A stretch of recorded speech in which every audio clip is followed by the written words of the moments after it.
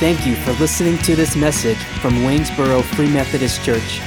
Our mission is to multiply faithful followers of Jesus Christ. We hope this message helps you along your journey. Isaiah chapter 9 is where I want you. Isaiah chapter 9. We've been in this series called A Light Has Dawned for the last 3 weeks. This is our last time in it together, going through Isaiah 9, chapter 9, verses 1 through 7. So if you don't have a Bible, there's one in the seat back right in front of you. If you don't own one, don't leave today without one. We've got plenty that are free. It's called a gift in the season of giving. With that, I want to kick us off this morning by doing a little social experiment, if we could, for a minute. I'm going to ask a question, and this does require a verbal response from you all. And this is the question: what's the absolute worst gift that you've ever received for Christmas? Warning! If the person who gave it to you is sitting to your left or to your right, I ask that you would use your Fifth Amendment right so that you could have a ride home and a bed to sleep in tonight. Go ahead. Worst gift you've ever received for Christmas? Huh? An old shirt. A used shirt? Man. Okay, what else? An acorn necklace. Wow, squirrels gave it to you. Okay, who else?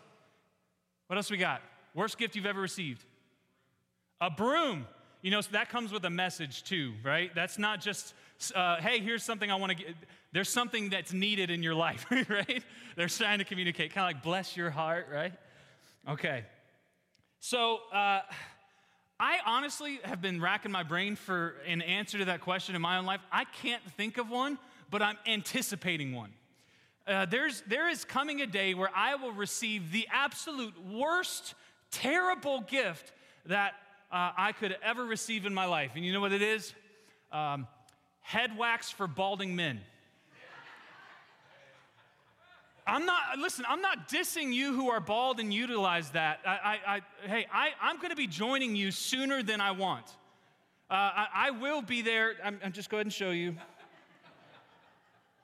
It's going to be a lot. I'm only 31 and this is happening. So either my job or my kids are really stressful. Okay? But I think sooner or later I'm going to be rocking what I call the cul-de-sac. Have you seen those hairstyles? I don't know if it's called that, but I call it that. It's where you go down and you have to come back because there's hair around and there's no way to get around. Anyways. I'm going to be there and I'm going to embrace it wholeheartedly. So if one of you gives me head wax for bald men next year, we're going to have problems. So it's not Christmas yet. Oh man, it's coming. All right. So there's a running joke in my own family about really bad gifts received. One year, my late grandfather gave my grandmother, his wife, who was late 70-year-old at the time, gave her what's called inversion boots. You know what those are? Those are those things that you see are like their medical remedy for back problems, where you're supposed to put it up in a door jamb and you're somehow supposed to get your feet into it and hang upside down, and it'll relieve your back stress. For my grandma, so like, we of course, picture grandma hanging upside down as you walk into that. Oh, hey, grandma, right? It's ridiculous. A terrible gift. And so we joke about it all the time. But obviously, she never did use them, needless to say. But we've received some pretty terrible gifts in our day, haven't we? We've also received some really good gifts. I'm sure you can think of one or two where you've been like, man, this is one of the best gifts I've ever could have received. I can tell you, for me personally, one of the best gifts I've ever received for Christmas my whole life was a love song that my wife wrote me. If you want to see it, you can go on my Facebook page. It's there. It's an incredible song of love. Anyways, so with that, if you can't think of the best gift that you've ever received, what I want to tell you right now is that we're about to study a passage that's going to remind you of one of the best gifts that we've ever been able to receive, that's going to surpass every gift that we could have ever imagined to receive in value and worth. It's going to be amazing. So let me just go ahead and get to that, right? Let's get to that gift in Isaiah chapter 9. I'm going to start reading back in verse 1 because some of you are new, haven't been reading with us the whole time. So let's start back in verse 1 of chapter 9. This is the word of the Lord. Nevertheless, the gloom of the distressed land will not be like that of the former times when he humbled the land of Zebulun and the land of Naphtali. But in the future, he will bring honor to the way of the sea, to the land east of the Jordan, and to Galilee of the nations. The people walking in darkness have seen a great light. A light has dawned on those living in the land of darkness. You have enlarged the nation and increased its joy. The people have rejoiced before you as they rejoice at harvest time and as they rejoice when dividing the spoils. For you have shattered their oppressive yoke and the rod on their shoulders, the staff of their oppressor, just as you did on the day of Midian. For every trampling boot of battle and the bloodied garments of war will be burned as fuel for the fire. Christmas, right? No, so if you don't know what any of that means, it's all online. Go study it there. You can listen to the sermons that we've got. But here's our main verse for the day. Pick it up in verse 6. For a child will be born for us, a son will be given to us, and the government will be on his shoulders. He will be named Wonderful Counselor, Mighty God, Eternal Father, Prince of Peace. The dominion will be vast, and its prosperity will never end. He will reign on the throne of David and over his kingdom to establish and sustain it with justice and righteousness from now on and forever. The zeal of the Lord of armies will accomplish it. This is the word of the Lord. Thanks be to God. So do you see the culmination of it all? Can you see where we're at? We're clearly at the climax, the pinnacle of this whole royal birth announcement, of this whole passage, right? So in verse 1, we heard that this promised one, this Emmanuel, this God with us, born of a virgin, described back in chapter 7, that he would here redeem and make glorious a land that was corrupted, abused, and impoverished. In verse 2, we heard that this promised one, he's going to be a light to shine in the darkest places, that he was going to reveal or show to us the reality of who God is, the reality of who we are, and the reality of the world around us. And then we saw in verses 3 through 5, we saw that he's going to multiply his kingdom. He's going to exponentially increase that kingdom's joy through a stunning victory, completely decimating his people's oppressors and rescuing them out of oppression. This is what he would do. This is what this coming one would do. And yet, who is this hope of redemption? Who is this loving light of revelation? Who is this joy multiplying, oppression obliterating victor? What do we see here? Who is he? He's a child. A child? Did we just, wait, we read that right? Sorry. Did we? A young boy's going to be our champion? A tender child. You remember last week how we studied the day of Midian? All right? Remember how in Midian there's an army of 135,000 just totally destroyed, defeated by Gideon and his meager 300. Doesn't God like to use the weak to shame the strong? Isn't that what he loves to do? So we see here that this tender child is going to miraculously do incredible things. So what God is doing here in this passage is describing the nature and the character of this coming one, of this person, of who he's promising to send. In other words, God is, in verses 6 and 7, describing the Messiah and his empire. He's describing the royal himself and his reign. He's describing the king and his kingdom. In fact, that's how we're going to kind of split up this whole study this morning into those two parts. We have our first part, which is the king, and we have our second part, which is his kingdom, right? The king and the kingdom. So let's first look at the nature of this king. We see it in verse 6. It says, for a child will be born for us. A son will be given to us. So a child born, a son given. We've got two phrases there. The first phrase, in that we see the humanity of this one, right? We see that he's a child, right? He's a baby boy born. So what? A lot of us have baby boy born all the time, right? Like, what's going to be so significant about this one? What's so special? Well, it's the fact that he's not just a child born. In his birth, he's a son that's been given to us as a gift. And it makes it radically different. He's a son given. So not only do we see the humanity of this son, but we also see the deity of this one, the king, given to his father's people. So we already can see here that this Messiah is going to be both human and divine, that he's going to be both natural and supernatural. Son of man, son of God. I mean, this is God really announcing to the world what we theologically call the incarnation, right? The incarnation, God becoming man, given to us, for us, to redeem brokenness, to shine his light, right? To demolish the oppression of our enemies. This is what Paul speaks about in Philippians chapter 2. You can see it up on the screen in just a second. It says, Philippians 2, verse 6 through 7, though Jesus Christ was in the form of God, he did not count equality with God a thing to be grasped, but emptied himself by taking on the form of a servant, being born in the likeness of men. This is the reality of the incarnation being prophesied years before it happened. And guys, this is the best gift that we could have ever received. In fact, this is the highest understanding of God's grace, right? What do we think of when we think of the word grace? We often define it as unmerited favor, right? A free gift, undeservingly given. Well, sure, but there's something even higher than that when we understand of God's grace. When we think about God's grace, in reality, the chief expression of it is God's freely giving of himself. God freely giving of himself, that's what he gives to us. This is the culmination of his grace. It's the best gift that we could ever receive. God himself, supremely, infinitely better than inversion boots or an acorn necklace. Next, we find out something about this one. He's not just Son of man, Son of God. He's also destined to be king, destined to rule. Look at verse 6.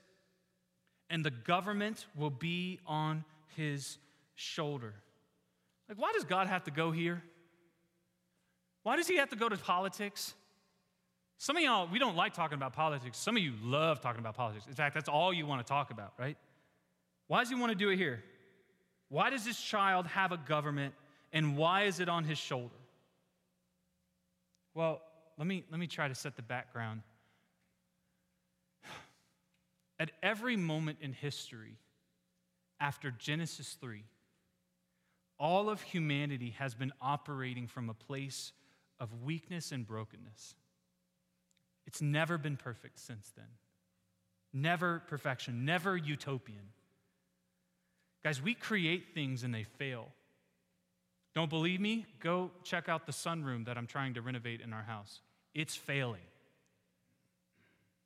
We create systems and they end up being corrupted. We create laws to try to promote justice, and then those laws are used unjustly. We put people into positions of power and they never are good enough and become corrupted by that power. Because every governmental system that mankind ever has created has failed. Every empire that rises eventually falls. Because no form of man-made government has ever been perfect. But God knows we need it, doesn't he? We need organization. We need order around us and in us, or else all the world and all of our souls would just fall into utter chaos, anarchy, and destruction. Guys, you know the people of Israel they were way too familiar with that concept. Guys, they had kings that were tyrants. Israel had kings that were terrible. They also had kings that were godly, and yet none of them were perfect. Even King David, that guy who's said to be a man after God's own heart, he messed up so badly it cost people 70,000 lives. It cost the kingdom 70,000 lives because of his mess up. But not only this, several times Israel has been invaded and other nations have conquered and exiled them off into slavery, and they've been ruled over by other kings who themselves thinks they are God. In fact, in this very moment right here in Isaiah chapter 9, in Israel's history, as God is announcing this to them, there were nations that were on their way to invade Israel and to overthrow them, and their king couldn't protect them. So in a time when Israel was weary and despairing of political solutions, when the political future looks really bleak, this right here is most welcome news. Over 100 years before Israel was taken off into Babylonian captivity, Isaiah here is looking at a litany of failed monarchs currently sitting in the rubble of Israel's monarchy and is directing our eyes to a time when God himself would rule on earth through his own Son. Guys, God is telling us that this coming Messiah would be a royal, that he belonged in positions of leadership because of his nature. In other words, this child's nature is to be a king. It's inherent to who he is.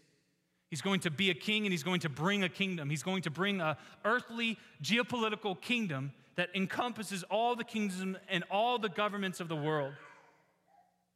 Imagine being king over all the world and all the people in the world. It'd be a pretty heavy weight, don't you think? Which is why he has shoulders broad enough to bear it. This royal Messiah has shoulders that can bear the weight of ruling over all the earth. Guys, prior kings have failed in this, but this king won't fail because of who he is. In fact, that's what we find out next in this verse. We find out just exactly his character. We find out his nature. Look at verse 6. It says, he will be named, or he will be called. You remember how we studied Exodus 34 and Moses asked to see the glory of the Lord, and God says, I'll let you see my glory, and really it's a proclamation of his name and his character? That's because a person's name was symbolic of their character or of their nature. And so these aren't just titles to refer to him as. They are descriptions of his very nature.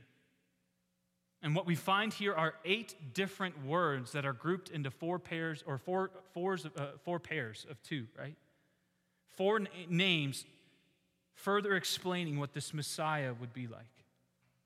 So let's go through them real quick. First, he's going to be what? What does it say he will be? A wonderful counselor. Does this mean he's just going to be a delightful therapist? Maybe an overqualified psychologist? Nah. No, the word wonderful here means the ability to work supernatural signs or miracles. Just like God worked wonders in Egypt to set Israel free. So he's a miracle-working Messiah, but he's also a counselor. And the counselor here refers to the giving of wise advice, like advisors to a king would. So this Messiah would minister to people in a way where both miraculous works were just the routine and teaching wisdom and truth was just foundational to his ministry. Sounds pretty familiar, right? So he's a wonderful counselor. And then it says what? He's a mighty God. Wonderful counselor, mighty God. Guys, there's people who say that Scripture never says that Jesus is the Messiah or that he is God incarnate. I can't think of a better passage that would just slap those people across the face. Mighty God. This is Hebrew El Gibor, right? This is the Messiah who is the mighty God himself. The word mighty, ironically enough, is often used in the Old Testament to describe powerful warriors who would carry the day in battle, right? Incredible people who would take weapons from their enemy and use those weapons to slay them, right? Individuals who could defeat lions and bears with their own hands. People, mighty warriors who could take on 800 enemies with just a spear or 1,000 with a jawbone of a donkey. That's pretty mighty, don't you think? But obviously we know God's power is infinitely greater than this, right? Much stronger. Guys, he can wipe out armies 135,000 strong. He can lay waste to entire empires. He makes the earth melt with his voice. And he ends wars. As no one can stand against our warrior God. This mighty warrior God would come in the form of this baby boy. We get what next? So we have wonderful counselor, mighty God. Then what's after that? What does he say? Everlasting Father, or eternal Father. When we think of Father, don't think of the word in the context of the Trinity. Think of it in the relationship that you and I are most familiar with.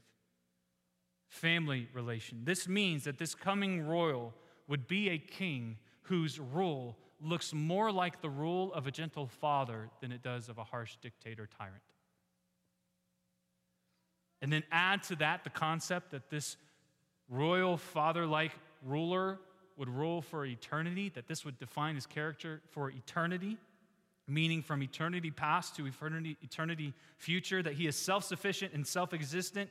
All of this coming to pass, and you've got God promising to rule his people as a gentle father for the rest of eternity in this Messiah. And then finally we get to the fourth pair, and it's what? That he is the Prince of Peace. Guys, this Messiah is promised to be one whose government reign will be marked by shalom, peace. Guys, peace implies the absence of conflict. It implies the end of wars, the ceasing of all uprising. So this Messiah's invasion is the only one of its kind where true peace will absolutely and perfectly be established. So, this is the nature of this Emmanuel.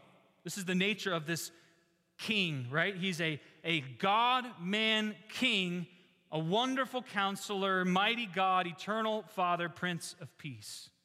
Guys, I got to tell you, it's a good thing to hear these words sung over a very powerful overture. It's another thing when they become realized in actuality in your heart. It's far better. So we just saw in verse 6 what this coming royal king was going to be like, what his nature is. But what does his kingdom look like? Well, that's where we get to our second part for the morning. We had the king, and now we have the kingdom. Let's read verse 7 again. It says this: the dominion will be vast. That word dominion is the government word that we saw in verse 6. It's the same word there. The dominion will be vast, and its prosperity will never end. He will reign on the throne of David and over his kingdom to establish and sustain it with justice and righteousness from now on and forever. The zeal of the Lord of armies will accomplish this. So real quick, there's three characteristics of the nature of this kingdom that I see here. First, it's unstoppable. Second, it's righteous. And third, it's guaranteed. Let me talk to you about those three. First, the nature of this kingdom is that it's unstoppable. He says in verse 7 that this government and the kind of peace that characterizes this government is going to increase. It's going to be vast, and its increase will never stop. It'll never end. In other words, this growing kingdom can't stop and won't stop. Wherever this king seeks to expand the reach of his kingdom and domain, peace and prosperity, any opposing force will just crumble at the weight of his power. Guys, I think right now we live in a season in American Christianity where we think Christianity is on the fall, where we think our faith is declining around the world because we look at what's happening in America and we copy and paste that to the whole world. Guys, we aren't the world. The world doesn't revolve around America. The church is rapidly expanding all around the world. It's because they've reached the next generation. It's because they've held fast to truth. And it's also because they've taken seriously their mission. Guys, the church is rapidly expanding in some of the most harshest, hostile places the world has ever seen. Iran, Afghanistan, China. Guys, the church is rapidly growing. Nothing is stopping God's kingdom from advancing. So don't believe the hype. This kingdom really is unstoppable, and it's going to increase forevermore. So it's unstoppable. And we also see that this kingdom is a righteous kingdom. In other words, it's put in place and it's supported by justice and righteousness. Don't you think that we need that more than ever in our governmental systems? True justice and righteousness reigning, morality, true morality, what's good and what's not. This kingdom is going to be a righteous kingdom. It's perfectly reflecting the character of its king. Which means every form of injustice will receive perfect justice that's due. Where every law that's put into place will be guided by perfect morality and will not fail. So this kingdom, it's unstoppable, it is righteous. And you know what else this passage tells us about the nature of this kingdom? It's guaranteed. It's guaranteed. Establishing, supporting, and increasing this government comes with a guarantee that you've never seen before. Look at the end of verse 7. It says, the zeal of the Lord of armies will accomplish this. Guys, think about that. Have you ever heard that before? Did we, let me ask this. Did we hear that in Genesis 1? When God spoke millions of galaxies into existence and threw billions of stars all across space, did we see that it was the zeal of God that did that? No, what was it? His word, his breath. Just his word. Well, what about when God split the Red Sea for the Israelites to walk through on dry ground? Was that his zeal? No, it was his breath again. Just his, that's it. No enthusiasm, no storing up of strength, just his breath. What is it then that awakens the zeal of our God and King? It's his kingdom. It's his kingdom, his royal kingdom. You know how you can judge someone's passion? Two things. How long it's been on their heart and the lengths to which they're willing to go to accomplish it. How long has it been on God's heart to establish his kingdom here on earth? Eternity past. What lengths was he willing to go to accomplish that purpose? The cross.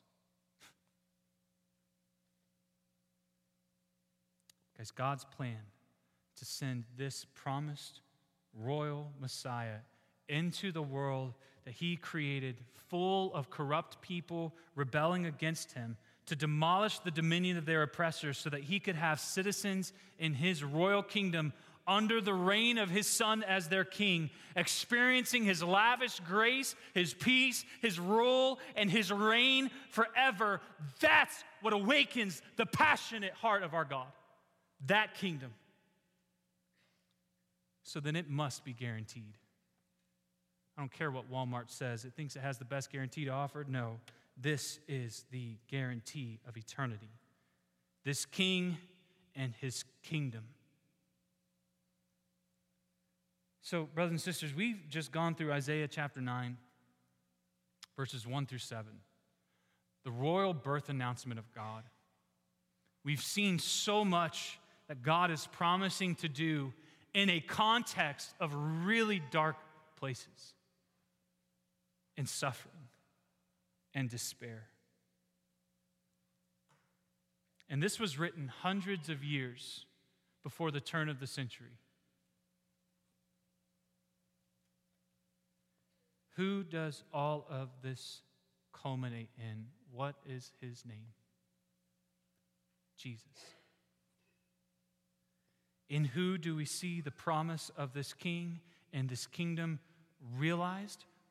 We see it in Jesus of Nazareth, born in Bethlehem to a virgin mother and a human father, Son of God, conceived of the Holy Spirit, whose birth was the invasion of heaven on earth, whose breath healed the sick and raised the dead and uttered truth in all that he said, who went undefeated against the kingdom of darkness, and no enemy could rise against, who loved the world with tenderness for an eternity, whose very presence ushered in permanent and perfect peace, offered to weary souls in a chaotic world an infinitely better king than King David, destined to rule from birth, who came proclaiming the kingdom had come, and any who came through him alone could be rescued out of the oppression of deadly darkness and become children of light, citizens of heaven, promising a vast and unstoppable prosperity now and for all eternity, birthed and sustained in the heart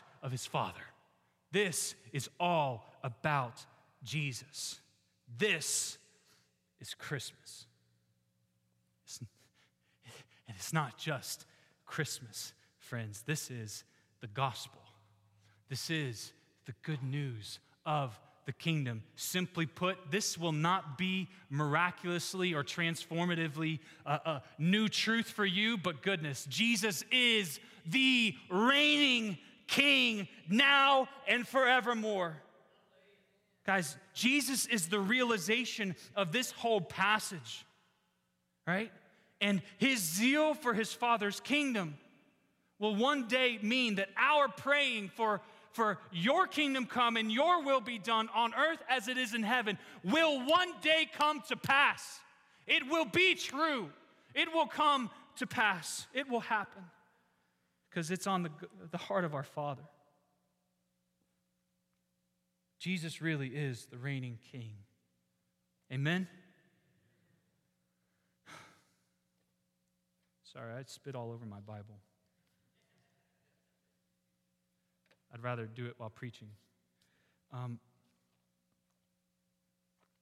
So here's how I believe the Lord convicted my heart with all of this, and how we can land it today. And it's something that I've become increasingly convinced of as I've studied this as a narrative, as a story written by God. So let me just start off by saying this. There's a way that we can water down the gospel that we preach here in this pulpit and that we preach to a lost people if all that we communicate to them is that Jesus came to forgive sins. Now, before you start calling me a heretic and throwing tomatoes and celery and lettuce at me, let me try to explain what I mean. The sinful condition of humanity and the forgiveness of our sin through Jesus' atoning sacrifice and resurrection, that lies at the very heart of the gospel that we believe and the gospel that we preach. Without that, we would have nothing, and we would be, of most of all, people to be pitied. Don't get me wrong. But the way we evangelize, the way we preach this gospel, starts out by saying that we are sinners in need of saving. And culturally speaking, I don't know if you've noticed this, but culturally, currently, people are thinking that they're needing saving from the idea that they need saving. That's what people want most right now around us. They don't want to hear that they need saving, that they need rescue.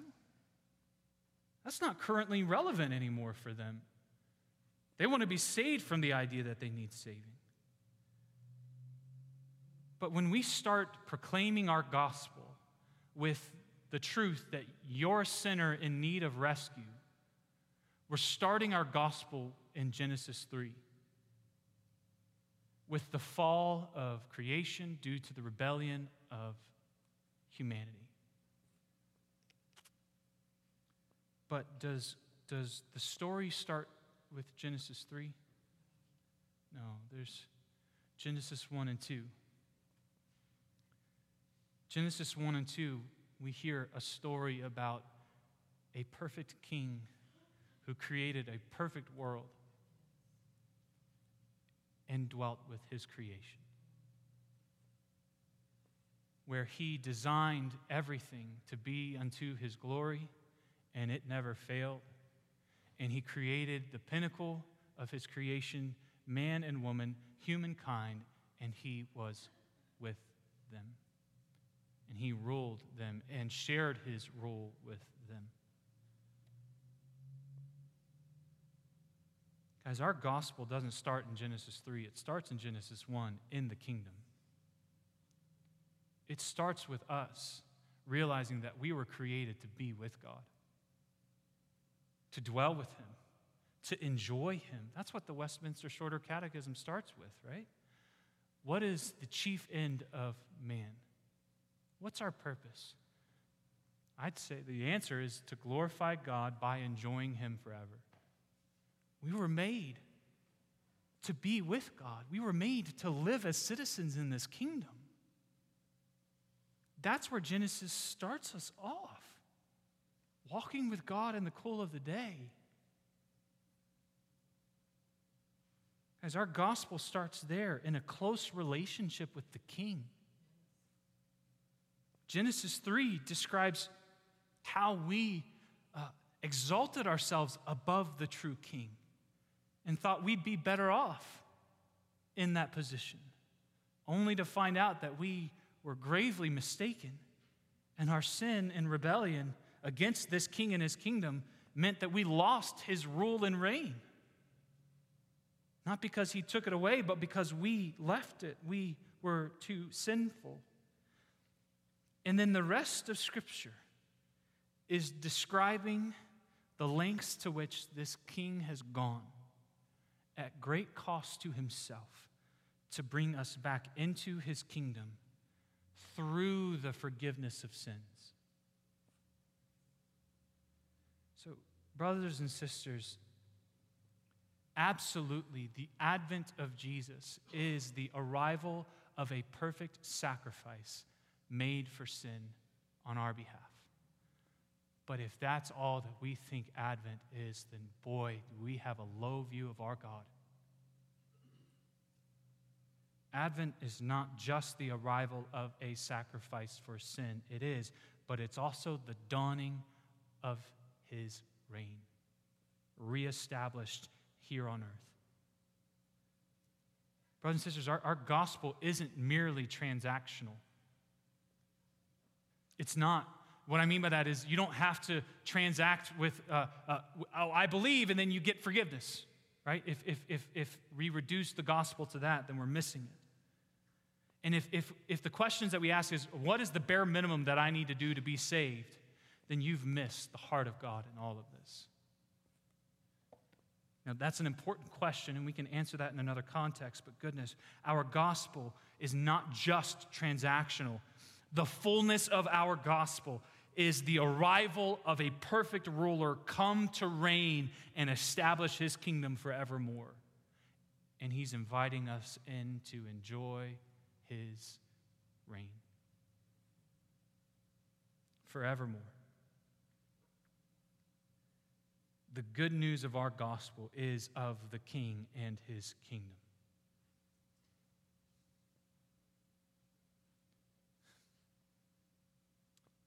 But know, nor of the terms complain. Where Jesus comes, he comes to reign. To reign, and with no partial sway, all will bow and worship his name. So we preach this gospel of this perfect king promised from ages past, his kingdom enjoyable now through the forgiveness of sin. This is the fullness of Advent. This is the real celebration of Christmas. A light really has dawned.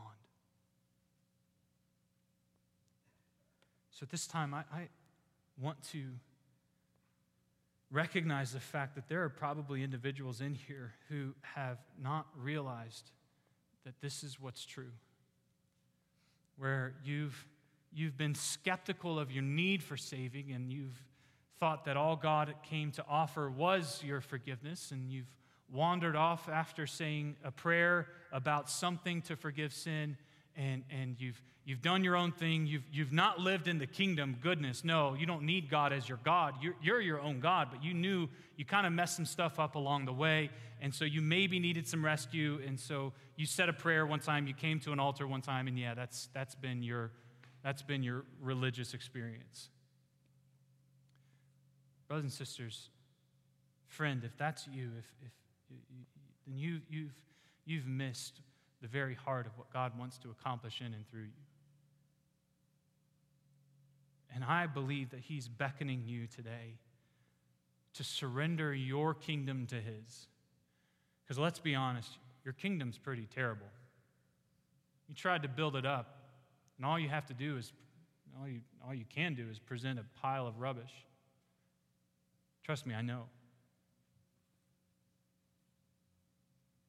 I'm not just asking you today to receive forgiveness of sins. I'm asking you to be back with the God who made you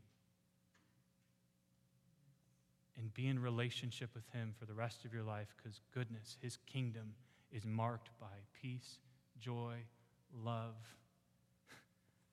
and hope. So if that's you today, I want to invite you to come up after the service. I want you to be prayed over. I want you to be able to ask your questions. But don't leave today if that's your reality. Also, I want to say that for those of you who are in this kingdom, let's preach this good news. We hope this message helps you multiply faithful followers of Jesus Christ. For more information about our church, please visit waynesborofm.com.